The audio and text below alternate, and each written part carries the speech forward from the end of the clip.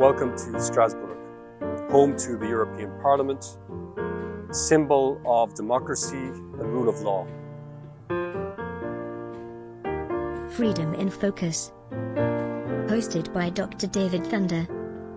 Warning, may contain ideas and arguments upsetting to some listeners. And what has the European Union brought us? Well, it's brought us many good things, such as a more integrated infrastructure in Europe of goods and services, a powerful trading bloc. Unfortunately, it's also brought us a parliament which in many respects is toothless and simply rubber stamps whatever comes from the European Commission.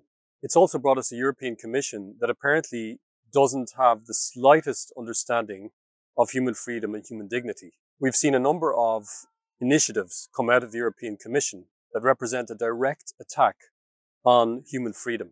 First, we have the Digital Services Act, which should be called the Digital Surveillance Act, which essentially allows the European Commission to fine big tech companies like Twitter and Facebook for allowing their customers to share information that the European Commission considers to be misinformation or disinformation. And then we have the COVID digital certificates, which represent essentially a form of biosurveillance in which your movement across the European Union is conditioned by having or not having a particular vaccine in your bloodstream.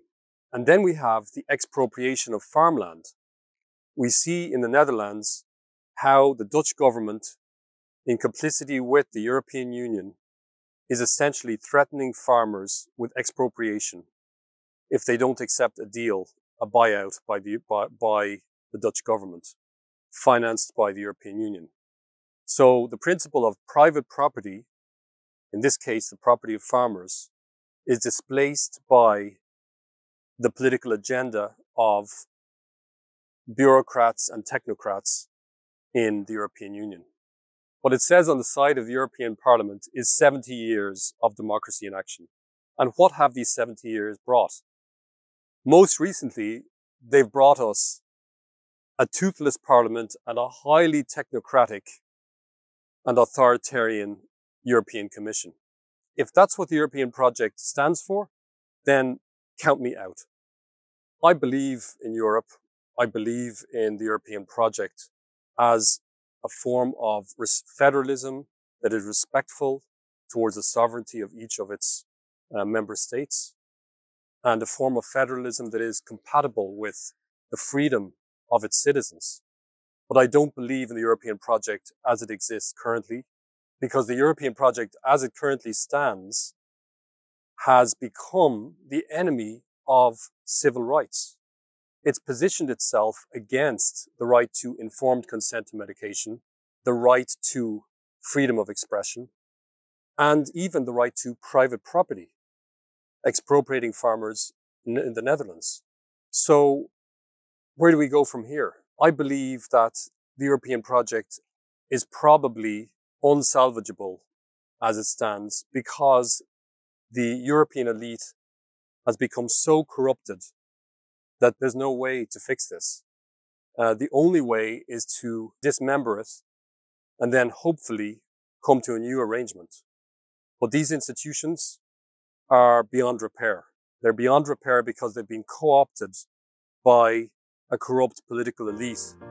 The people who run these institutions don't understand the principle of private property. They don't understand the principle of freedom of expression. They don't understand the principle of informed consent to medication.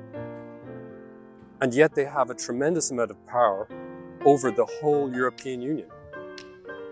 So, in my view, it's time to break up the Union. It's time for the member states to secede and create something much, much better and much, much freer than what we currently have. I wish I knew how it would feel to be free. I wish I could break all the chains holding me. I wish I could say all the things that I should say them loud. you'd see 'em clear for the whole